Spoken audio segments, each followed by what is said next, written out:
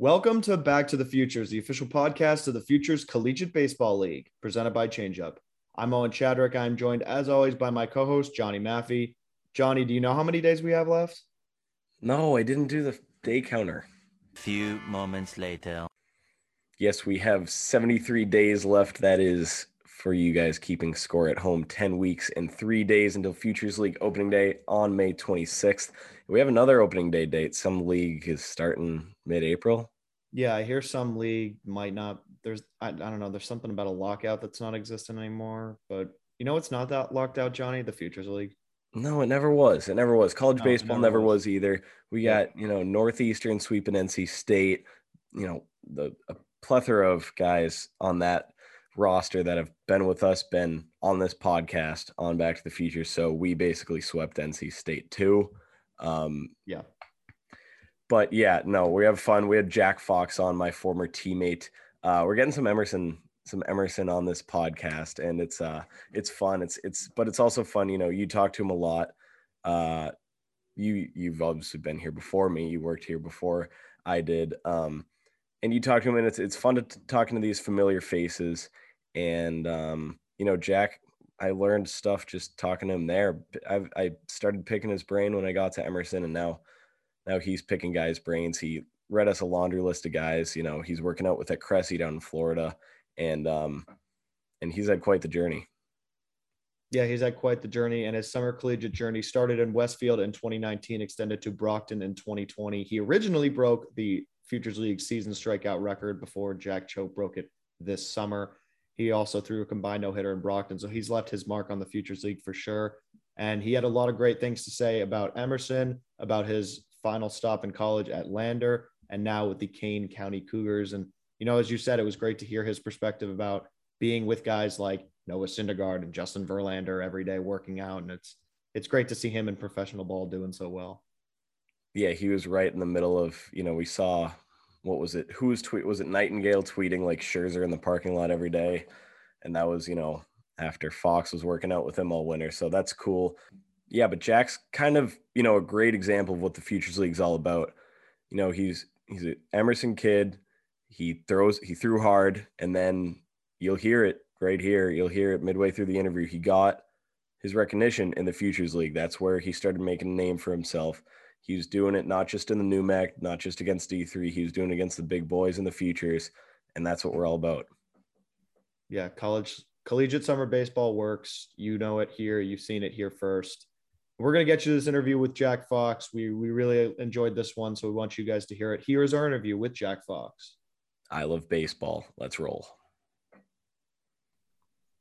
At this time, we are honored to be joined by our next guest. He played for Westfield in 2019, breaking the original record for strikeouts in a season, and then played for Brockton in 2020, where he threw a combined no-hitter. He was also a Emerson Lion and a current Kane County Cougar. It's Jack Fox. Jack, thanks for taking the time, and welcome to Back to the Futures. How are you? I'm great, Owen. Thanks for having me on the show. Jack, welcome back. Welcome back to the Futures. Welcome on the show. We definitely miss you in the Futures League. We miss you here at Emerson College as well. So what are you up to now? You're with the Kane County Cougars. You're down in Florida for the off season. Give us a little rundown. So after Emerson, the whole COVID thing happened. Ended up not getting drafted. I was given an extra year of eligibility, so I found a Division II school. I wanted to get a little change of scenery for my last year of college if I was going to get an extra one. So I found a great place down in South Carolina, Lander University. They had a great pitching coach, great facilities. So I went there for a year, and then a week after that season ended, I got a call from the Kane County Cougars manager in the American Association. He signed me, asked me if I could drive to Chicago, be there in 2 days, and the rest was, and then I was there for the whole summer. And after that season ended, he told me that if I could pick up 1 to 2 miles an hour in the off season, he thinks I have a chance of getting picked up next season. So I made a whole off season plan to, find the best training facility in the country and just live there for 4 or 5 months. And I'm in month 4 down here at Cressy, and it's just been unbelievable. All right, so Cressy, for those who don't know, Eric Cressy is now with the Yankees running all of their strength and conditioning stuff, but forever he was kind of not just, but just the guy that, Max, Noah Syndergaard went to, or whoever. You could name a laundry list of guys. And now you're in Jupiter. You're literally just working out, living with baseball guys. What's it like? Your off day at the beach the other day was just you're playing catch in the water. You have some of these players that are still in college listening a little taste of what's to come if they continue baseball after school. I mean, I will say it is a grind. The minor league grind is for real. I mean, we play 100 games in 110 days. You're traveling all over the country on buses from Chicago to Dallas, all the way up to Winnipeg, Canada. And I mean, for off season wise, it's just been the same thing every day. No semesters or school or classes to worry about. It's just every day, just go to the gym, get your work in for, up to 3-4 hours and go home, get some protein and some rest. And I've been driving some Uber on the side too, support my minor league baseball lifestyle. And it's been spring break down here in Florida. So it's been a good time to be an Uber driver. Some high demand, but I mean, this gym is just incredible. I mean, I lift weights every day, right in between Max Scherzer and Justin Verlander, top 10 pitchers of all time. Just, I mean, I'm sitting there and they're discussing, their solutions for the lockout. And, the other day I walk in, Syndergaard holds the door for me. Trey Turner walks in behind me. It's just, I mean, it couldn't be a cooler environment to be in. You ever Uber any of those guys? Actually, there was one guy. His name's Justin. I forgot his last name. I picked him up from the Honda Classic because there was a surge at the golf course, and I picked him up. I'm like, hey, I see you in the gym. So with all this, you bring it up perfectly. With all this lifting and stuff you're doing for pitching, does that add to your drive too? Off the tee box? Absolutely. I mean, it's I've been basically in the gym every single day for almost 4 months now. And, I feel the strongest I've ever felt, control, command, all my stuff. It's a whole new level of focus. And, this is my first professional off season where I have nothing to focus on except for baseball. And it's a real game changer because you don't realize how many distractions you have in college until you focus only on your training and just only on preparing for that, super long season. Because the way I see it is once the season starts in a 100 game season or 100+ game season, if you're in affiliate ball, there's going to be a steady decline of how your body operates. So, my goal for the off season was to just build myself up and be in the absolute best shape I could possibly be in. So when that decline happens, I can do whatever I can to maintain it. And it can only drop so much if I really get into outstanding shape. And but I mean, it's just been a blast down here. I'm loving it. Let's go back a little bit. 2021, you said you were training, you went to Emerson, you went to Lander, you get the call, you sign your first professional contract with the Kane County Cougars. Mm-hmm. What was it like to officially call yourself a professional baseball player? I mean, that's a dream that I've had since I was, in preschool. If you ask me from ages 5 to 15 what your ideal dream job is, it's play professional baseball. And it just kind of came out of the blue. It didn't come exactly the way I wanted it to go, just because COVID and stuff, in 2020, that's it was really looking good, like I was going to get signed. But then, I mean, a 5-round draft, there's nothing you can really do when you're projected to go in the 35th round. And projections are projections. There's no guarantees in baseball. That's something I've learned. So, I mean, I like to say I'm taking the scenic route. And because I mean, it's exactly 2 years later since I pitched my last game for Emerson. And I mean, it's been a journey. Just with getting that call and getting my car and, driving from South Carolina to Illinois and showing up to the clubhouse and get your uniform, the team picture, the announcer comes down during batting practice to get some stories for you to talk about during your start. I mean, it's just the professional environment it's so much fun. Like college ball was great. I loved it, but there's something about just doing it professionally and just having it be your job and the place you go every single day that just makes it really special. So what was in the car? Just your glove spikes and J-bands, or?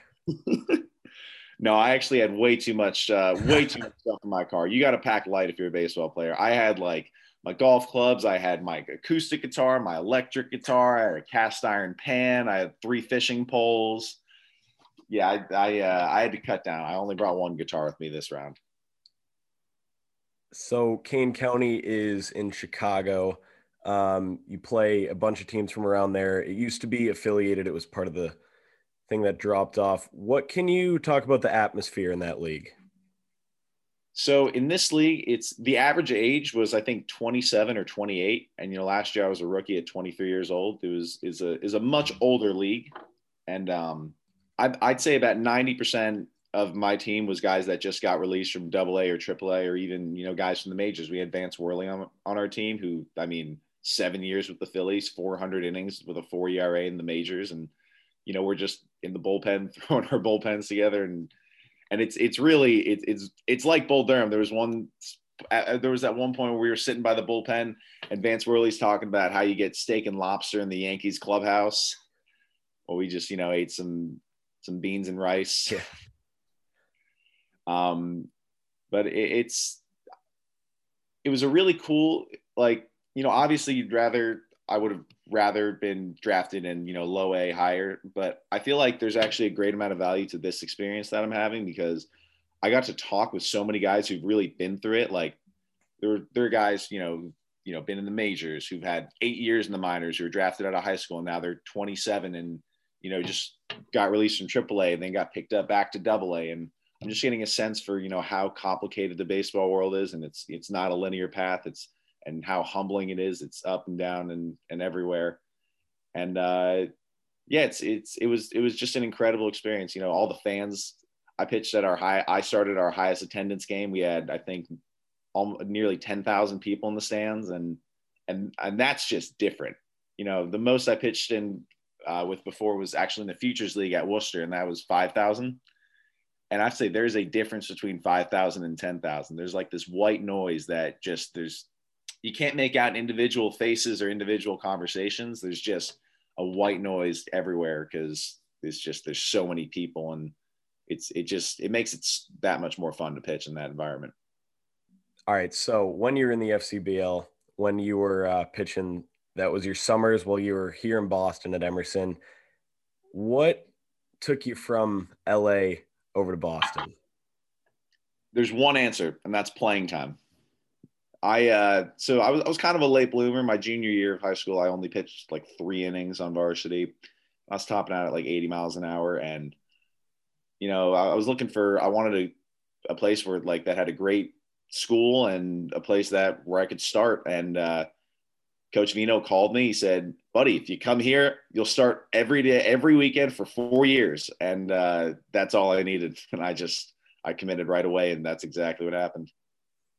Yeah, that's head coach Nick Vanocchi, my current coach, Jack's former coach. So you go to LA, you're here. We just played a snow game last week. We played 20 degrees. Oh my God. I know this was like 6 years ago, but what was it like, living in Boston downtown for the first time? And, you guys played at Campanelli for a little bit, which you ended up throwing a no-hitter at. I know that meant a lot to you. Just talk about the overall experience, if you can. It was very, very different than baseball in Los Angeles. I've lived in LA my whole life, and all of a sudden I'm coming out and trying to get to 6 a.m. lift before my hair freezes from the snow, just 10 degrees walking to the gym. And you have to pitch differently when it's under 40 degrees, because statistically sliders break less once it's under 40 degrees. And not that you can grip it in the first place. I just clanked 2 kids against NEC on the slider. I was like, oh, I'm not going to do that next week in Arizona. Exactly. But I remember I started one game where it was 32 degrees at game time, and I just abandoned the off speed. I said, all right, I'm going to grip a fastball. I can't feel my fingers, but I'm going to just throw it as hard as I can down the middle and and just let it spray. But college baseball has electricity to it that, is everyone's always reminiscing about, even in pro ball. Everyone says nothing's as fun as college ball, they say, because it's just, you got this brotherhood with, all your guys, all the you go out together, you hang out at the baseball house, you have your parties, you have your fun, and then you go out and go to war on the baseball field. There's nothing like it. Yeah, and not only going to war, but in Division Three too. All the guys we talked to that were in Division Three have so much pride for being there. What about you? What was it like to play in Division Three, especially making it where you are now? So I mean, baseball going into college, it was just for fun. I loved playing, and I wanted to keep playing, and I wanted to make sure I was at a place where I could play. I'd rather play every day for a Division three school than go sit on. I had a friend that went to Vanderbilt and was on the baseball team, and he was like, could touch 90, but he just, it's Vanderbilt, so you're not going to get in the game. You're not a 97 guy. But wait, what was the question again? Just what was it like playing in Division? You kind of answered it. And how much pride you had? So it did become like a personal like grudge for me, the fact that we've never beaten MIT, Wheaton, or Babson. So I kind of was like, all right, I want to be the guy who beats those teams, and I got really close. I had 9 opportunities, and I did lose all 9 of them, but I got really close a few times, and we played at that beautiful stadium, Campanelli. That was also another big sell for me going to Emerson, because it's a gorgeous minor league stadium. It feels like, your 1960s minor league AAA. And it was, I mean, that walk from the bullpen to the mound, it felt so big league. And there is a lot of pride coming from D3 just because, it's a grind. It's not, immaculate facilities everywhere. So, I mean, Campanelli was great, but we only got to play games on it. Our practices would consist of, if I wanted to throw a bullpen, I had to go in the closet, in the gym, in the basketball court, take out all the volleyball equipment, all the women's basketball equipment and all that stuff. And then, squeeze out the bullpen mound and then set up 3 nets and then have a little makeshift home plate. And the mats and the mats and the mats. Yeah, there's a lot more. You got to do a lot more than you usually have to do. And I mean, one day we showed up and had to build the fence for the field we were playing on my junior year because the makeshift one fell down. So I mean, there's just it's just a level of grinding that feels really good to know that I went through and worked through and made it to the other side, and D3, D2, indie ball, and hopefully a lot more to come. But just very, very proud and very thankful for my experiences at Emerson, because I promise you this, it's the same 60 feet everywhere you go.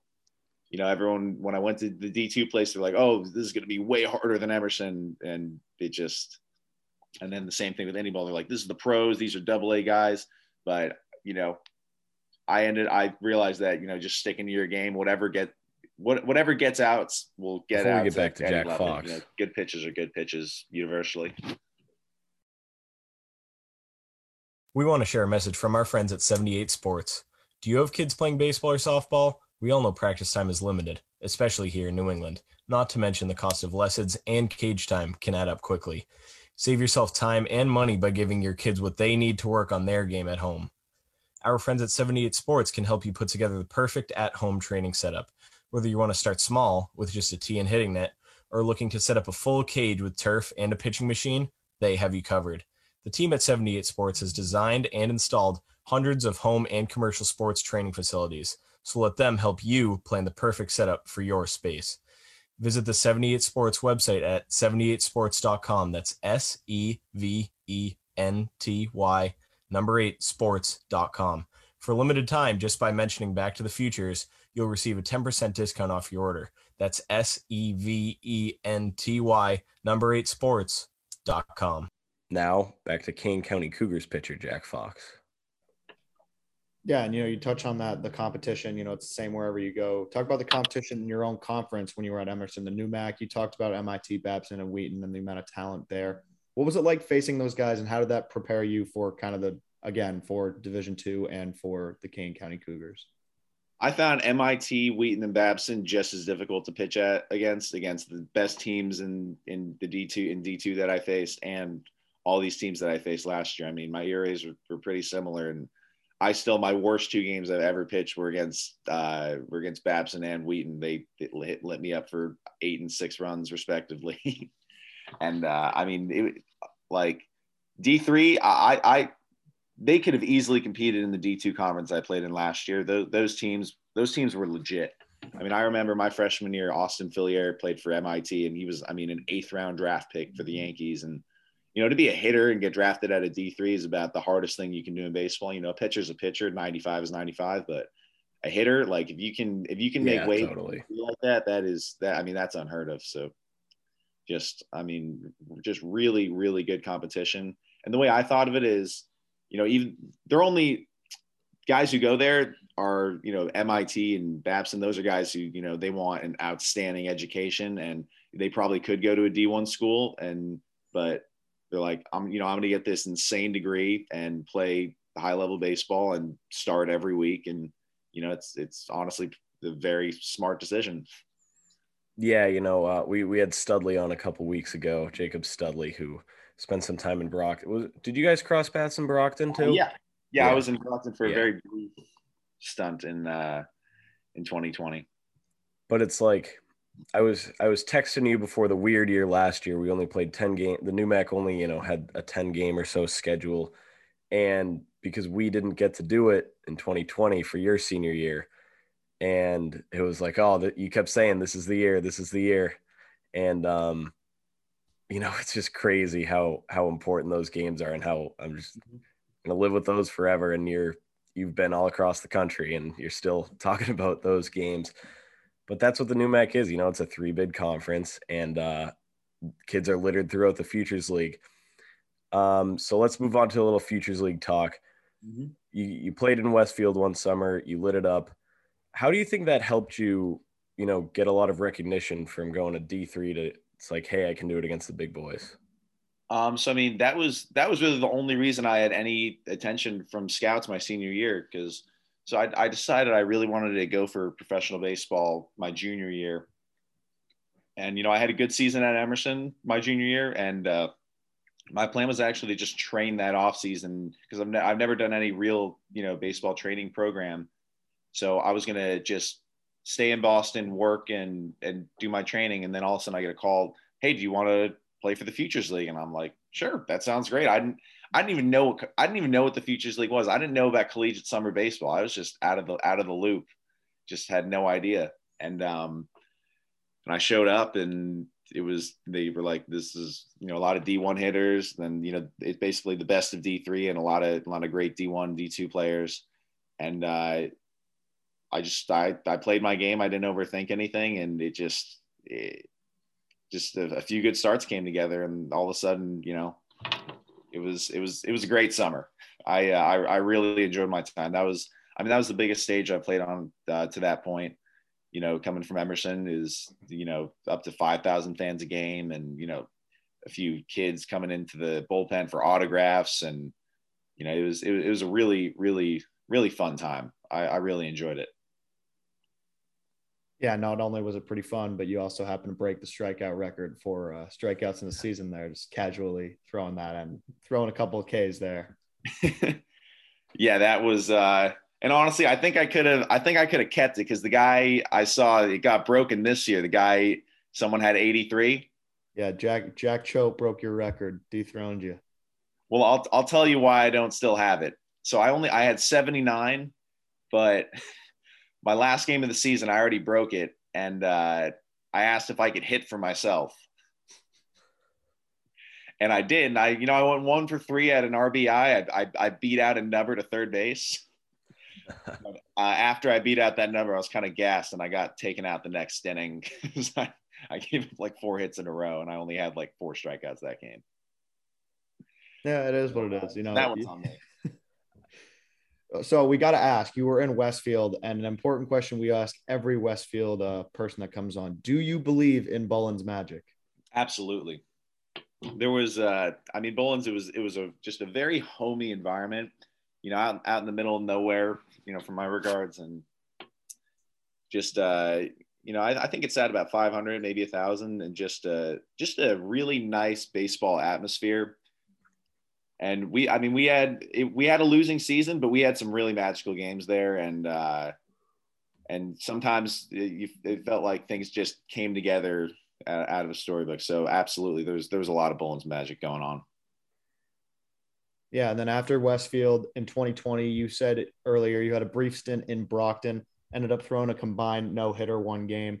What was your time like in Brockton, even though it was brief? So the only reason it was brief was because I tore my calf about 2 weeks before the season starts. My dog got loose and I was barefoot running, and I just did a full sprint on concrete to go get him, and it just gave out on me. And the doctor said it'd be 6 weeks, and 4 weeks later I was in Brockton on the mound, which wasn't the smartest thing in retrospect, because there's a lot of compensation going on. Everything else started hurting, but I never got a win at Campanelli. I really wanted one at Emerson. And I even got 2 starts against Brockton at Campanelli in with Westfield, but I didn't win any of those. I think I was 0-9, 0-10. And so to be able to go there on, half a calf, everything hurting, I didn't ramp up even. I was throwing on my knees for like a few weeks, and then I just showed up and was like, yeah, I'm ready to start. And then to just have 5 innings breeze by, and the bullpen comes in and shuts it down. That was a pretty amazing moment. It even though I was only there for 2 weeks, it felt like a great accomplishment. It felt like a really, just really satisfying thing to do, to go just so far out of my way to just grab that feature. It's almost as if I could come back for another year at Emerson and get a win against MIT. And I remember being there too. I was in the press box for that one, and I showed up at the field, and I was like, "Oh, who's starting today?" They were like, "Jack Fox." I'm like, "He's back." And you come in and do that, and it was cool. And I think I talked to you after the game as well, so it was good to hear that and see you pitch like that after a year off and injury stint later. Yeah, that was a fun one. I enjoyed it. It would have been nice to finish the whole game, but my velo went down after the 4th inning. It was, baseball is hard. Yeah, and we got a pitch count. Gotta watch those pitches in the summer. That's why coaches still send us here, because we do a good job of that, which leads perfectly into the home run derby talk. MLB just announced the All-Star game might have it, and people are going crazy, even though we've had it for a few years now. What do you think of the home run derby in summer ball? I think that's the greatest thing you could possibly put in the college baseball environment, because I love home runs. Obviously not when I give them up, but when I give up the nuke, I can sometimes respect it, just because just the sheer beauty of a moonshot home run is just one of the most beautiful things in baseball to watch. So, I mean, I remember, one of the games we played at Brockton, I think it was Jake Geloff and another guy from Dartmouth. They hit like 35 homers combined, and we're just sitting on the grass watching them just nuke balls over the lights at Brockton, which I didn't even know was possible. And I mean, I just don't understand who would have any complaints about that. I wouldn't want it any other way. If they could do a home run derby in Indy ball, I'd go for that too. Maybe, yeah. So that was Ben Rice, right, Owen? Mm-hmm. MVP that summer. Yep, MVP. Ben Rice. Yeah, he hit, I think 20 homers in the home run derby there, because Geloff put like 15 out, and then Ben came over and just hit nuke after nuke. Like he started.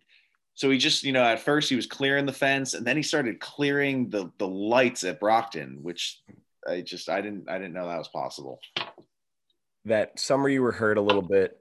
That was your transition to Lander. I know you talked about this. We're going to come back to it quickly, though. So you're planning on getting drafted. You're talking to scouts. I was literally right there. I saw them all with the pocket radars, or the real, the jugs, the guns. You're throwing, the fastest cutters you've ever thrown. You're striking out 14 dudes. And then the world decided to, basically end for a couple of years. How quick was that Lander decision you had to make? Because, I know the stuff you told me, you love the pitching coach there, beautiful field, stuff like that. And you needed an opportunity, and you got one, deservingly so. But how quick did everything have to? Oh, geez, I just hit my mic. How quick did everything have to form there? I mean, I'll be honest. It was a really, really hard time for me, just because, I just graduated college, and I thought, with that 14 strikeout game, you're telling me about. I mean, the Dodgers and the Padres were there watching that, and they all called me. The Dodgers scout said invited me to the mini camp at Dodger Stadium for the pre-draft thing, and so I was just so excited for it. And I thought even with COVID, I thought I did well enough to still get drafted. And then 5-round draft, but even with the 5-round draft, they said I still have a hope for free agency. But then they canceled the minor leagues a week before the draft, and after that they said I didn't have a chance. So I mean, that was just that blow was really tough because I was all in. I thought I had it in the bag. I thought I was going to sneak in there. I did too. I didn't. So that was a really tough time. But at that point, I got my Emerson degree and I got the extra year of eligibility, and I just thought that would be my best play. I thought, a lot of people do a 5th year, people have a red shirt, a TJ year, all that stuff. I'm like, I'll do a 5th year. I'll put my name in the transfer portal, and I'm looking for a few things. I'm looking for, obviously some money to go to the school. I'm looking for a starting spot. I'm looking for great facilities. I'm looking for great coaching. And I emailed a few schools, a few smaller D1s, some good D2s. And then, also, I had this kind of I was playing a lot of Red Dead Redemption 2 at the time, so I wanted to go to the South and check that out. And then all of a sudden I get a call from this great D2 school in South Carolina with beautiful facilities and great coaching and a starting spot.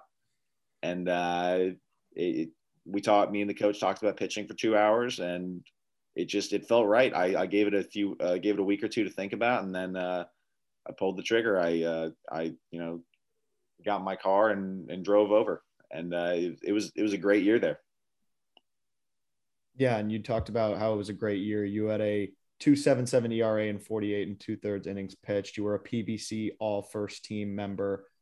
So your time with the Bearcats, how did that help kind of further your development and gain that? You talked about it, gaining that extra year to try and push you to pro ball, which obviously worked out.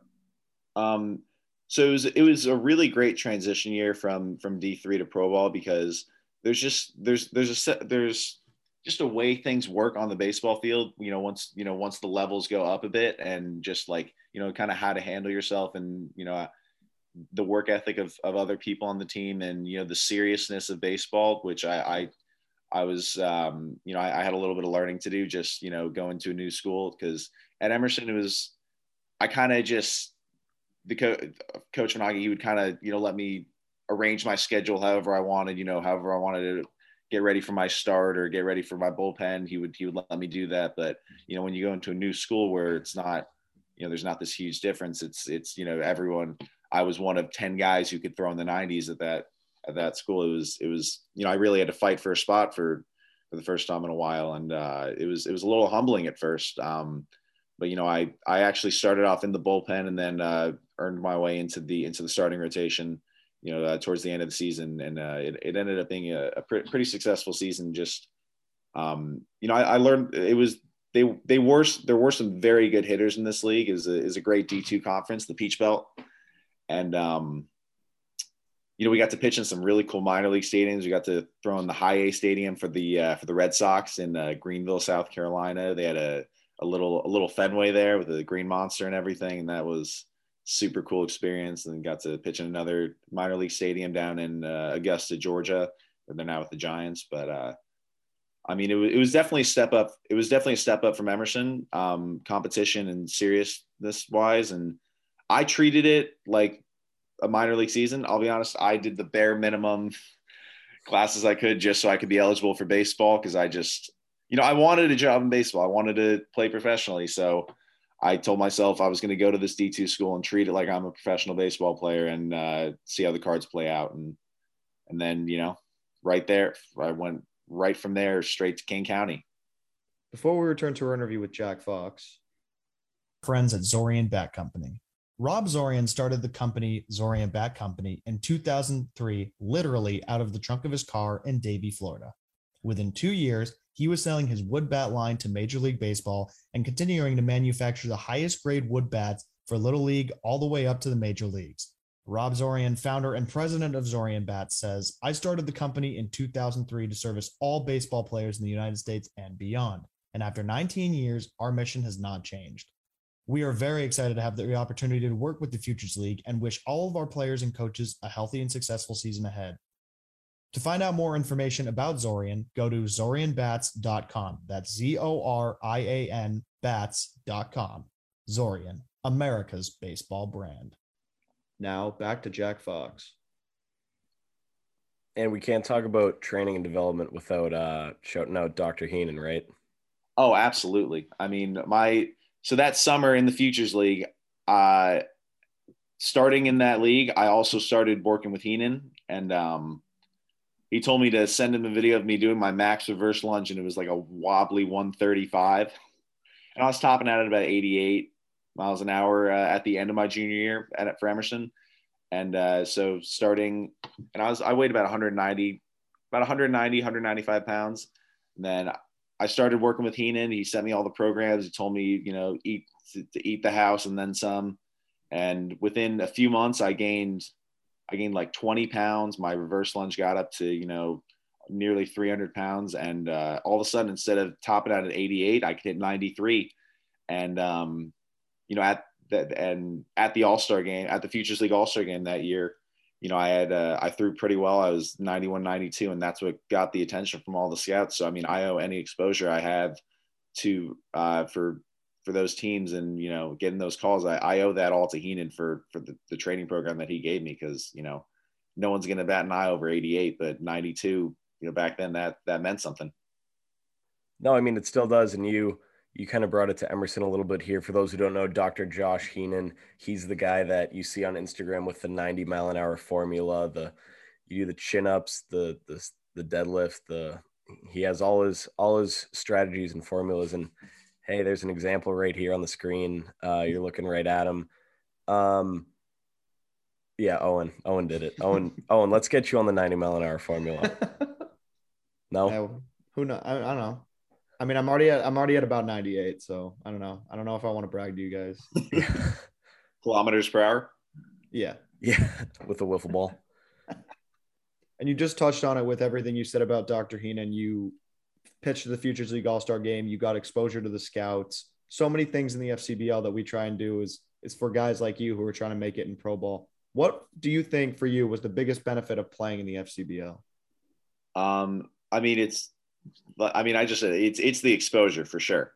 I mean, I pitched in the All-Star game and, I didn't even know there were scouts. I knew there were going to be scouts there, but I didn't know exactly, what it was going to be or whether they're going to talk to me right then or later, or I don't know how I did. But then a few months later in the fall of my senior season, Pirates reached out to my coach. Dodgers reached out to my coach. Rangers, Pirates and Rangers, they both had a scout, come all the way out to our practice at the Malden JV field and watch me throw for a little bit. Maplewood, baby.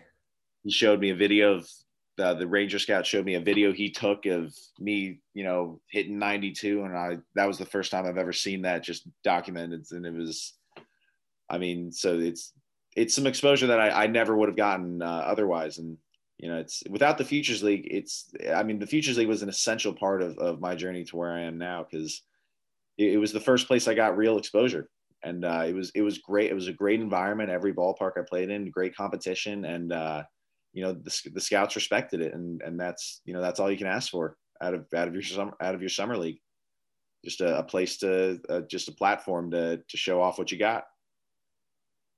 Yeah, you certainly showed it off well. And, it paid off as you are now on Kane County. And we now move on to our final segment. It's called Quick Hits. It's presented by Zephyr, the official on-field hat of the Futures League. Zephyr, high-quality, innovative design since 1993.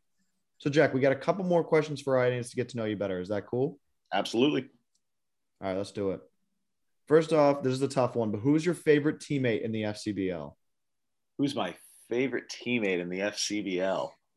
Oh, that's a tough one. That was a while ago.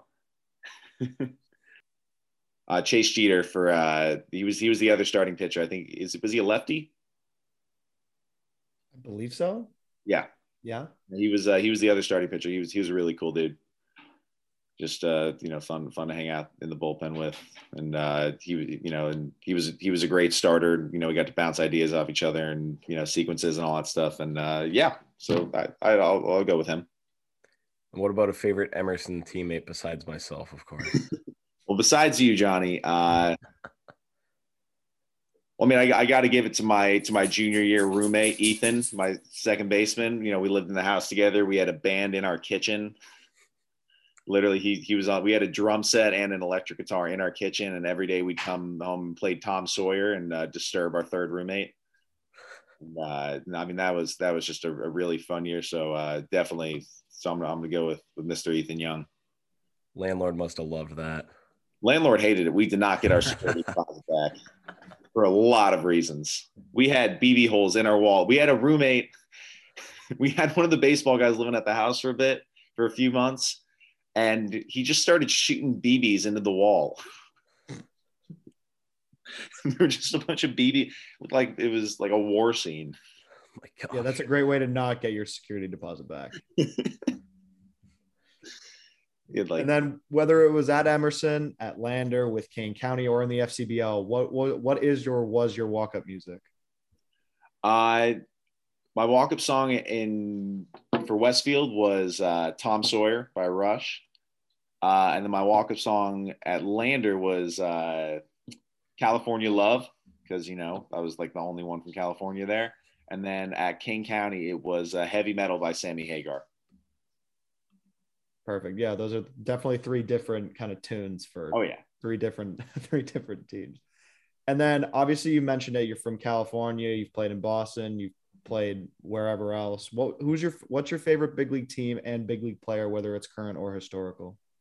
You know, I grew up, me and my dad watched every Kershaw start there was. Huge Dodger fans. My dad's been a Dodger fan since he was 10 years old. And, you know, I grew up at Dodger Stadium going to games. And, in LA, if you don't have DirecTV, you cannot watch the Dodger game on your provider. They black it out on every channel. There's some weird money deal where they just can't figure it out. So, I mean, every time Kershaw's pitching, we'd have to, we'd always just go to a restaurant and, watch him throw a jam back in 2014, 2015, his prime. Watching Kershaw in his prime was, something that really made me, fall in love with baseball that much more. Yeah. Sometimes I'll watch all 27 outs of his no-hitter in 2014 before my starts, because it just, it's inspiring stuff. And I got the Kershaw model glove on the go. So, yeah, Dodgers and Kershaw, easy answer. Yeah, I mean, what a good guy to watch. I love there's so many weird TV stuff going on, and it's like, doesn't make any sense. A lot of stuff doesn't make sense. A lot of stuff. You're very right on that. What about a favorite ballpark you've played in? I got to give it to Kane County. 10,000 fans, after every game, there's like 60 kids asking for autographs, and they're heckling you for a ball. And, it's just, getting a start at your home ballpark, you go in 3 hours early, you do some stretching, you sit in the hot tub, you get a massage, you take a shower, you take another shower, you take as many showers as you want in pro ball.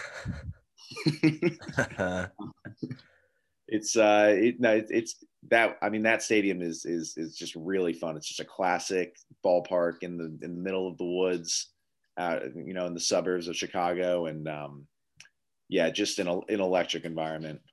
And in the sixth, either in the sixth or the seventh inning, they have this beer batter thing on the Jumbotron, where if you get a strikeout, everyone gets $1 beers. And on the 10,000 fan night, I got the beer batter, and the crowd went wild. And that was pretty fun. And that's something they'll never forget either. That's the best part about, whether it's the summer college model or the minors, it's That's awesome. It's fun for the fans. What about a favorite between inning promotion? Is that it? Is the beer batter one we had a guy doing like triple backflips on a pogo stick. We had someone with like a dog that would like do like crazy tricks and jump all over the place and could like do backflips. I'm going to go with pogo stick guy. Triple backflip on a pogo stick. How can you beat that? I can't do that. I just was thinking, like, what if he falls? Like it's just and he's like on the grass, like behind home plate. Like, what if the grass gives out and the pogo stick flies out from under him? And it's it was a very impressive performance. Not a lot of margin for Oh, error actually, there. no, there's another guy. He was this amazing. It's called Tyler's Amazing Balancing Act. Have you guys seen him? He goes around to minor league ballparks all over the country, and he can balance anything on his face, like chairs and brooms and he'd go up and down the stands and have random people give him stuff to balance like on his nose. Can't beat summer baseball. And if that's not summer baseball, I don't know what is. Exactly. What about a sporting event or stadium on your bucket list? Dodger Stadium. I would like to pitch there. Yeah, I thought I was going to get to pitch there twice. We almost made it to the championships my senior year of high school, and I was going to get that start, but we lost in the semifinals. And then, the mini camp for the pre-draft that I didn't end up getting to go to. I would love to just, get a pitch in on that field. That would, yeah. I mean, the names that have touched that mound are just insane. Oh yeah. And last question of the quick hits segment brought to you by Zephyr. What is your favorite all-time baseball memory? Favorite all-time baseball memory?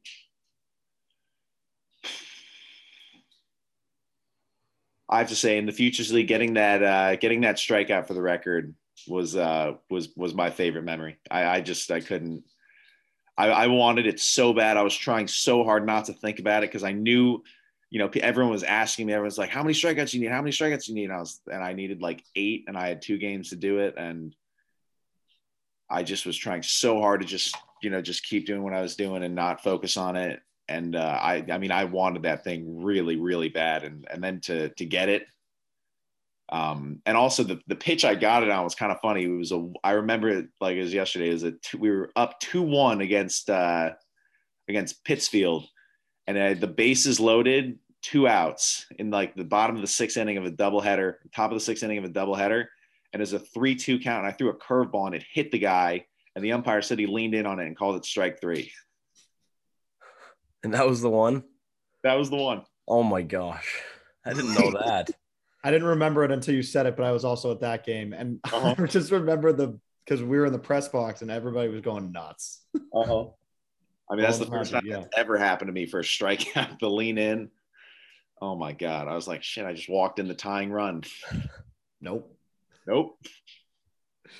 That's awesome. And then one last question here before we sign off. Ton of Division III guys are either in the FCBL or thinking about joining. What would be your advice to them about joining the Futures League and pitching or playing in the league this summer? I only know it from a pitcher's perspective, but if you're a pitcher, it's the same 60 feet, and you can work as hard as you're willing to, and no matter what level you're at, you can always go get your work in. There's always extra stuff to do. There's always extra mobility and strength and research that you can do to work on your stuff and get better. Velocity development information has never been more available, and it's all out there. And if you want it, you can get it. And the Futures League is a great place to try out your stuff and see if you can hang with the big dogs. And Jack, that's all we got today. Thank you so much for joining us. Best of luck with everything. We look forward to following you on the Kane County and wherever you end up next. Absolutely. Thanks for having me. This was super fun. Yeah, absolutely. Thanks for coming on, Jack. Absolutely. All right.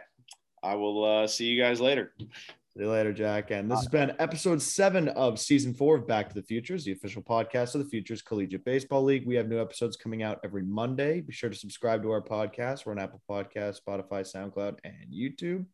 Thanks for tuning in. We'll see everyone soon.